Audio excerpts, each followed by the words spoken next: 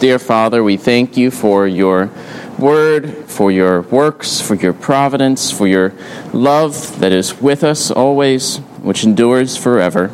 We pray that you would instruct and teach us this day unto our edification and unto your glory. We pray that you would instruct us, for we are your children, and we have much to learn and much to be reminded of. We pray that you would work this through your Spirit. We pray this in Jesus' name.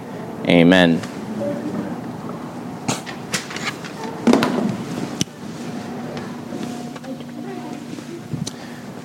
If you want to turn with me in the hymnal to our place in the Westminster Confession, that would be page 851 in the Trinity hymnal. Or if you're using another version of another copy of the Confessions, that would be chapter 5 of Providence.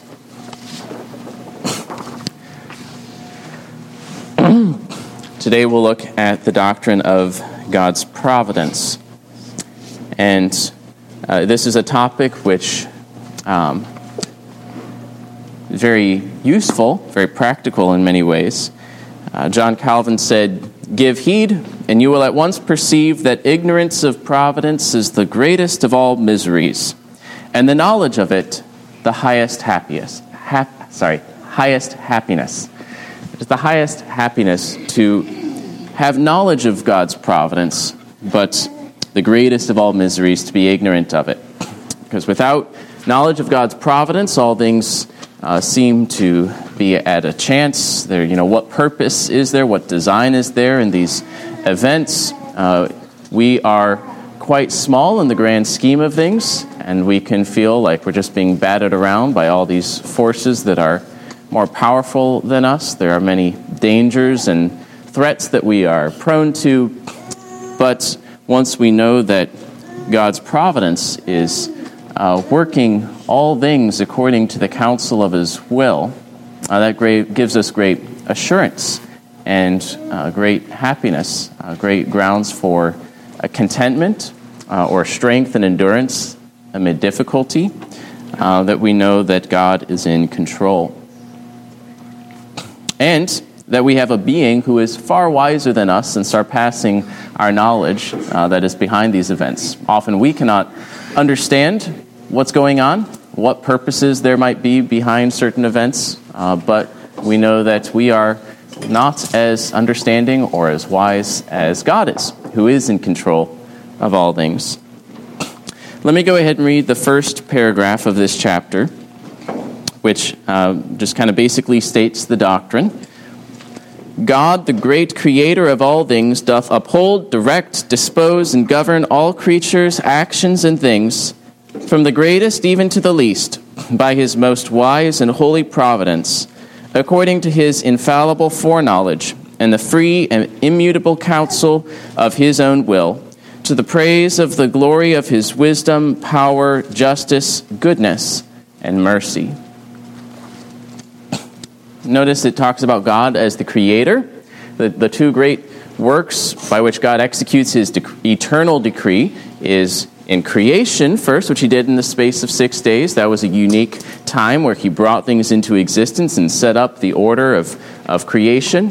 And then he rested. But he continued to be active. He continued to carry out now his work of providence, by which he sustains things so that it does not fall apart, that we have life and breath and everything. And he also directs it and governs all creatures, all actions, all things, and he does to the praise of his glory, displaying all of his attributes like wisdom, power, justice, goodness, and mercy in the way he directs and disposes and upholds all things. Psalm 104 talks about how God provides for and sustains his creation. It's a psalm that is in part about creation, but it's just as much about God's providence and how he continues to maintain his order. For example, it says in verse 10, "You make springs gush forth in the valley. They flow between the hills." Or later on in verse 14, "You cause the grass to grow for the livestock and plants for man to cultivate." Or later on in 19, he made the moon to mark the seasons. The sun knows its time for setting. You make darkness, and it is night, when all the beasts of the forest creep about. Notice that these things are natural things that God has set in order. He has created, but he continues to be active so that the rain that falls comes from God. The grass that grows, he makes it to grow. He didn't just, like a watchmaker, set it all into motion and then kind of leave it to go as it on its own. But even though he uses means and patterns and causes, that he is the one that sends the food to us. He is the one who gives us our daily bread. He is the one who makes the sun to shine every day. It is to his goodness. Verse 24, O Lord, how manifold are your works, in wisdom you have made them all. The earth is full of your creatures. Here is the sea, great and wide, which teems with creatures innumerable, living things both small and great. There go the ships and Leviathan, which you formed to play in it. These all look to you to give them their food in due season. When you give it to them, they gather it up. When you open your hand, they are filled with good things. When you hide your face, they are dismayed. When you take away their breath, they die and return to their dust. When you send forth your spirit, they are created, and you renew the face of the ground. So God continues to be active in his order, and all things, both humans and creatures, animals, we all look to God for our food, for our daily bread, for our life, and our lives are in his hands. Job, for example, was told much of this as well. So while the natural order works according to God's design, it doesn't work merely automatically or mechanically. It also, God makes the sun to shine, the rain to fall, the plants to grow. He upholds the universe by the word of his power, as Hebrews 1 says. And he himself gives to mankind life and breath and everything. In him we live and move and have our being, as Paul told the Athenians. Not only does he uphold it, he governs and he directs it. As we've said several times, that verse in Ephesians chapter 1, verse 11, he works all things according to the counsel of his will. There is his eternal decree, his purposes, but then he implements them and he works all things according to that purpose. And this providence encompasses all things that happen.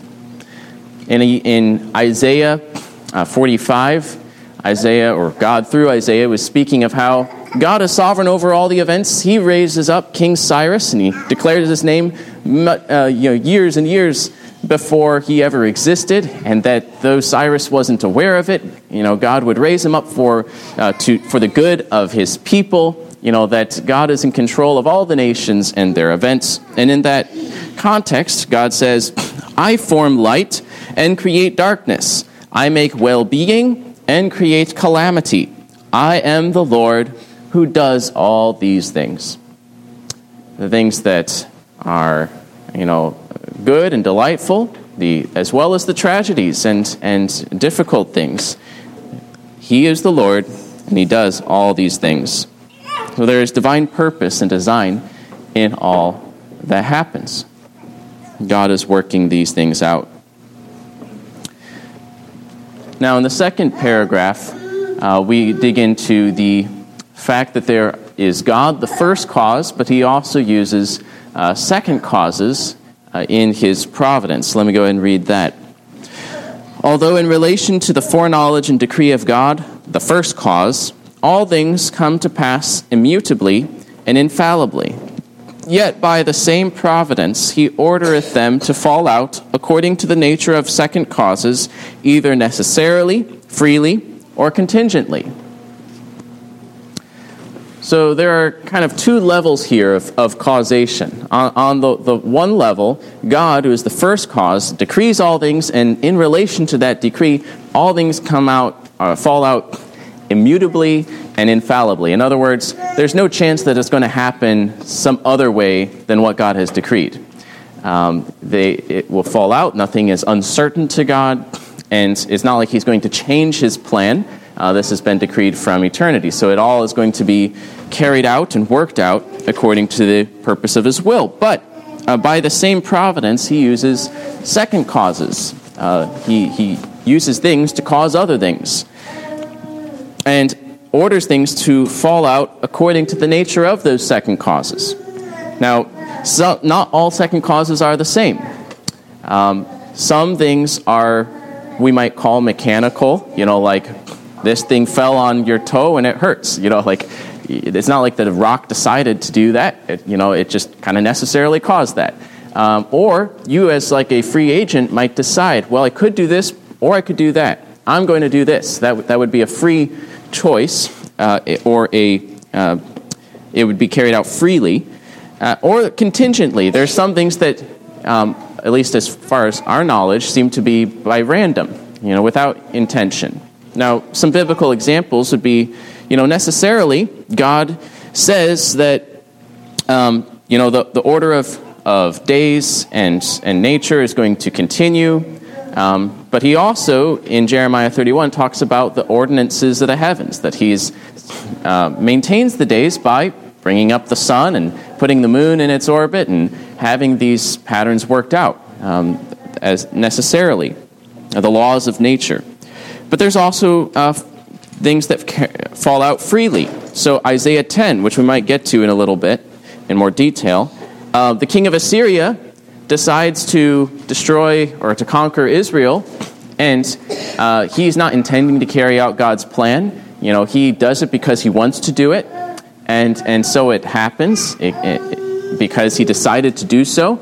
But that is part of God's providence. Turns out he is an instrument in God's hands that God is using to judge his people at the same time.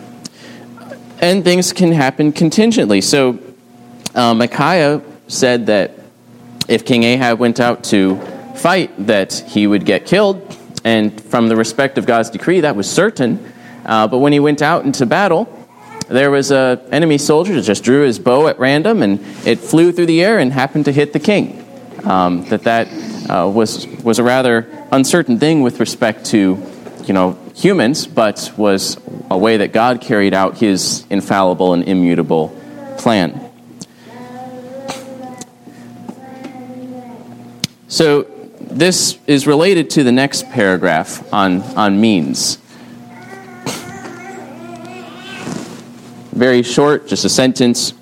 God in his ordinary providence maketh use of means, yet is free to work without, above, and against them at his pleasure. So God ordinarily works through means. And that means that you and I should use means. We should expect God to work that way. If you want to grow crops, you should probably plant some seeds, right? That's typically how God brings about crops. And so you should plant them, because that's going to lead to a plant, which is going to have crops. Or if you want to survive a shipwreck, even if God already told you that you're going to survive the shipwreck, like in the case of Paul and the Roman soldiers on their way to Rome, they knew that they would survive, but they also needed to grab hold of the planks when the ship fell apart as a means for their survival. Ordinarily, God works through means. But God is also free to work without means. He can do things without using intermediary. I put down Deuteronomy 9:9. Let me see what I was thinking of there. Oh, yes. So Moses says, "When I went up on the mountain to receive the tablets of stone, the tablets of the covenant that the Lord made with you, I remained on the mountain 40 days and 40 nights. I neither ate bread nor drank water." All right, so normally you need to eat bread and water, to be sustained. But God can also sustain people without those means, as he did for Moses and other occasions. He can work without means. He can also work above means. For example, when he gave Abraham and Sarah a child, they were past the age of giving birth, but it was above the natural powers, and yet it was not quite the same as the virgin birth, which was a miracle in a different way, but worked above the means so that Abraham and Sarah would have a child in a still miraculous way, but still through natural process, but above their normal ability. And then he can also work against means. For example, in 2 Kings 6:6, where the axe head falls into the water and is lost. And Elisha is able to throw a stick into the water, and the iron floats. Does iron typically float? No, that would... In ship form it does. Right, unless it's somehow an iron ship that they make it do it. But typically an iron axe head is going to sink. So the opposite is for it to float. You know, he can work against means, against the laws of gravity, or the typical way things work, at his pleasure. So ordinary providence is a matter of God's goodness and wisdom. It's not, though, a matter of necessity. It's not like he has to work according to his ordinary providence as an expression of his, like that's the only way he can do things. God can work miracles. But for our sake, he typically works in regular ways so that we can work in a way that's profitable and anticipate things in the future. Any questions so far on these first 3 paragraphs? All right, well, let's dig into number 4 then. The almighty power, unsearchable wisdom, and infinite goodness of God so far manifest themselves in his providence that it extendeth itself even to the first fall and all other sins of angels and men, and that not by a bare permission, but such as hath joined with it a most wise and powerful bounding, and otherwise ordering and governing of them in a manifold dispensation to his own holy ends, yet so, as the sinfulness thereof proceedeth only from the creature, and not from God, who, being most holy and righteous, neither is nor can be the author or approver of sin. So this is kind of answering a question that still might be in someone's mind, like, well, what about sins? Does God work those things out according to the counsel of his will? Is that included within his providence? And it says here that, yes, that his providence extends even to the sins of angels and men, even to the first fall, where Adam and Eve fell into sin, or not really fell into sin, they committed sin and fell into sin and death. That this was also part of God's plan, and not by a bare permission. It was by a permission, but not a bare permission. With that permission was a wise and powerful bounding, and he's ordering and governing those actions to his holy ends. So yes, that's part of his decree. He does direct those events unto his own purposes and ends, which he is to accomplish. But the sinfulness of those deeds only proceed from the creature. God nevertheless remains completely opposed to sin. He cannot approve sin. He doesn't tempt people to sin. He is not the author of sin. Again, balancing, or not balancing, but affirming both truths, that Scripture affirms. That God is sovereign over even the sinful deeds of men and working those things out, which is good, because it's good for us, because that means that everything works together for good. That it's not like these things are outside of God's plan and he has to work around them or could be foiled by them. But that even God's enemies, as they try to rebel against him, cannot help but serve his purposes. Now, there are a number of examples of this in Scripture. Joseph's brothers selling him into slavery, that was a sinful act, unnatural act, selling their own brother into slavery. But they meant it for evil, but God meant it for good. God sent Joseph down to Egypt, even though it looked like the brothers were sending him down to Egypt in different respects. God was working through those deeds, but for a very different purpose than what the brothers were intending by it. But the brothers remained accountable for their sinful actions, whereas God did not sin. The sinfulness of those actions did not proceed from him. Another example is in Assyria and Babylon.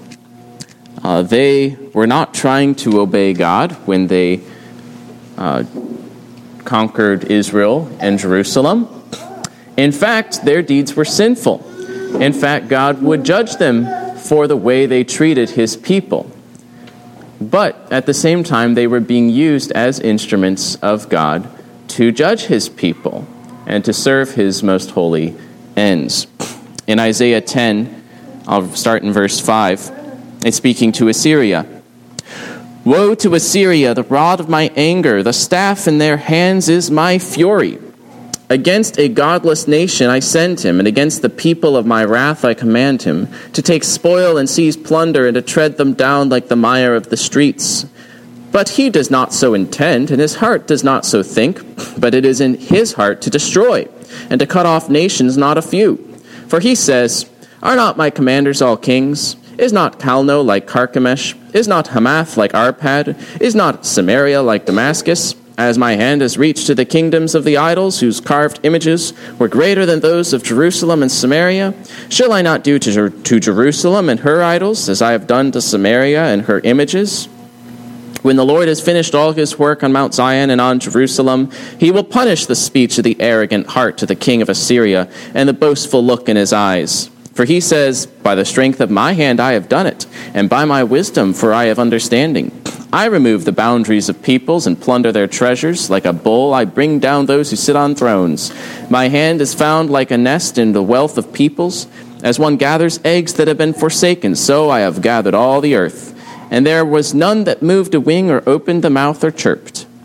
Shall the axe boast over him who hews with it, or the saw magnify against him who wields it? As if a rod should wield him who lifts it, or as if a staff should lift him who is not wood. He goes on, but he's saying that Assyria is a rod that God is using to execute his fury upon his people, but Assyria is not thinking that that's what he's doing. Assyria just wants to gobble up all of the other nations and is proud in his might and power that he's accomplishing these things. And so God will judge Assyria for its pride and for its sin, even though God is working through Assyria for his purposes. Habakkuk speaks the same way of regarding Babylon. And so God's enemies cannot avoid serving God's purposes, which is one reason that we should all seek to be reconciled to God, that we might serve him in a way that is pleasing to him.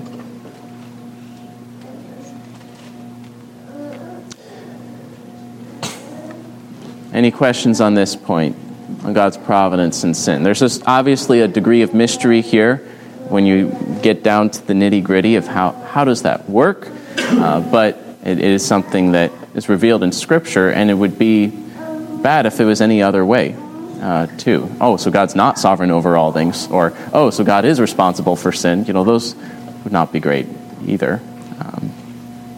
But we have here in a unsearchable wisdom and almighty power of God that he is able to use the sinful deeds of man, permitting them, ordering them, governing them to his most holy ends, his purposes. Well, the next two paragraphs have to do with what we might call blinding or hardening, although it's differently expressed. First, it talks about how God might deliver his own people to a degree of their own corruption to expose their weakness, and then more dramatically, for the wicked and ungodly whom God doth blind and harden. How does that happen? How does that work? Let me read paragraph 5. The most wise, righteous, and gracious God doth oftentimes leave for a season his own children to manifold temptations, and the corruption of their own hearts, to chastise them for their former sins, or to discover unto them the hidden strength of corruption and deceitfulness of their hearts, that they may be humbled, and to raise them to a more close and constant dependence for their support upon himself, and to make them more watchful against all future occasions of sin, and for sundry other just and holy ends. So at times, God leaves his own children for a time to various temptations and to the corruption of their own hearts. He may do this to chastise them for their former sins, So sins they've already committed, to chastise them for that, to say, well, maybe you should run with that. See how that sin works out for you. And then, and to correct them for that. As when God was angered at Israel, and he moved David to sinfully commit a census, not that God tempted him to do so. We find out elsewhere in Scripture that Satan himself was the one who tempted him, but that God worked through those things so that more judgment was brought upon Israel, and they were humbled, and they sought God's mercy. Or maybe it's not to chastise them for their former sins. Maybe it's simply to reveal unto them the remaining corruption and deceitfulness of their hearts so that they might be humbled, as God humbled Hezekiah in 2 Chronicles 32, where you realize, that's right, there's all of this potential for sin that's within me. It's only the grace of God that I am not like the rest of the world. There is sin. I am dependent upon His grace. I cannot stand upon my own works. I need to humble myself before God. God can... let me read this in 2 Chronicles to get the right phrase, but to show what is in our hearts. 2 Chronicles 32:31.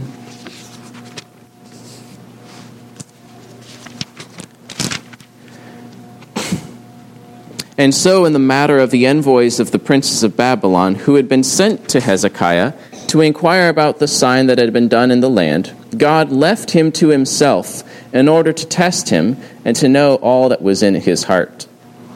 So God seemingly, obviously was still with Hezekiah as a believer, but had drawn back to leave him to himself to some degree, that he might reveal the sinfulness that was yet remaining within him, so that he was humbled. In weakness, we learn to depend upon the Lord, to be watchful against sin. Consider how Peter fell, and that was for the humbling of Peter, how he was restored, and how he was taught to indeed watch and pray that you may not enter into temptation. God also has other just and holy ends that He might have in mind with the trials of His saints. We shouldn't be too dogmatic about this obviously was the choice, the reason for this particular trial that He sent upon you. He has probably a variety of holy and just ends that He may have in mind in the trial of His saints, but for their good. And it is for a time. He does not cast off His saints. But in paragraph 6, we have something a little different. As for those wicked and ungodly men whom God as righteous judge, for former sins doth blind and harden, from them He not only withholdeth His grace, whereby they might have been enlightened in their understandings and wrought upon in their hearts, but sometimes also withdraweth the gifts which they had, and exposeth them to such objects as their corruption makes occasions of sin, and withal gives them over to their own lusts, the temptations of the world and the power of Satan, whereby it comes to pass that they harden themselves, even under those means which God useth for the softening of others. All right, so there are sinners whom God judges by blinding and hardening them, and that He does that by withholding the grace by which they could be saved, by passing over them, passing by them, but also even by removing the gifts that they already had, the restraints perhaps that were on their sin to begin with. And He also gives them over to their lusts, the temptations of the world and the power of Satan, so that they are even hardened under the same means that for believers soften them. The Word of God can come to people and by His grace soften the hearts of sinners and bring them to repentance and a knowledge of salvation. But for other people, the same word can be used to harden and to aggravate and to provoke hostility and greater hatred. We find this Jesus and the people that He taught. Some people wanted to kill Him. Other people wanted to follow Him. It was the same message. But God was revealing to some, passing by others for their own sins. The obvious example of this is Pharaoh, that when Moses proclaimed God's word It hardened Pharaoh. That God hardened Pharaoh's heart. That Pharaoh hardened Pharaoh's heart. It was the same process. God working through Pharaoh, withdrawing his gifts from him, handing him over to his own lust, so that he was actually provoked to further hostility and enmity by the word of the Lord that was spoken to him, so that God would display his power in such a great and utter triumph over Pharaoh and all the might that he could muster against the Lord. And so, as Augustine, I think, would say, the same sun that melts the wax hardens the clay.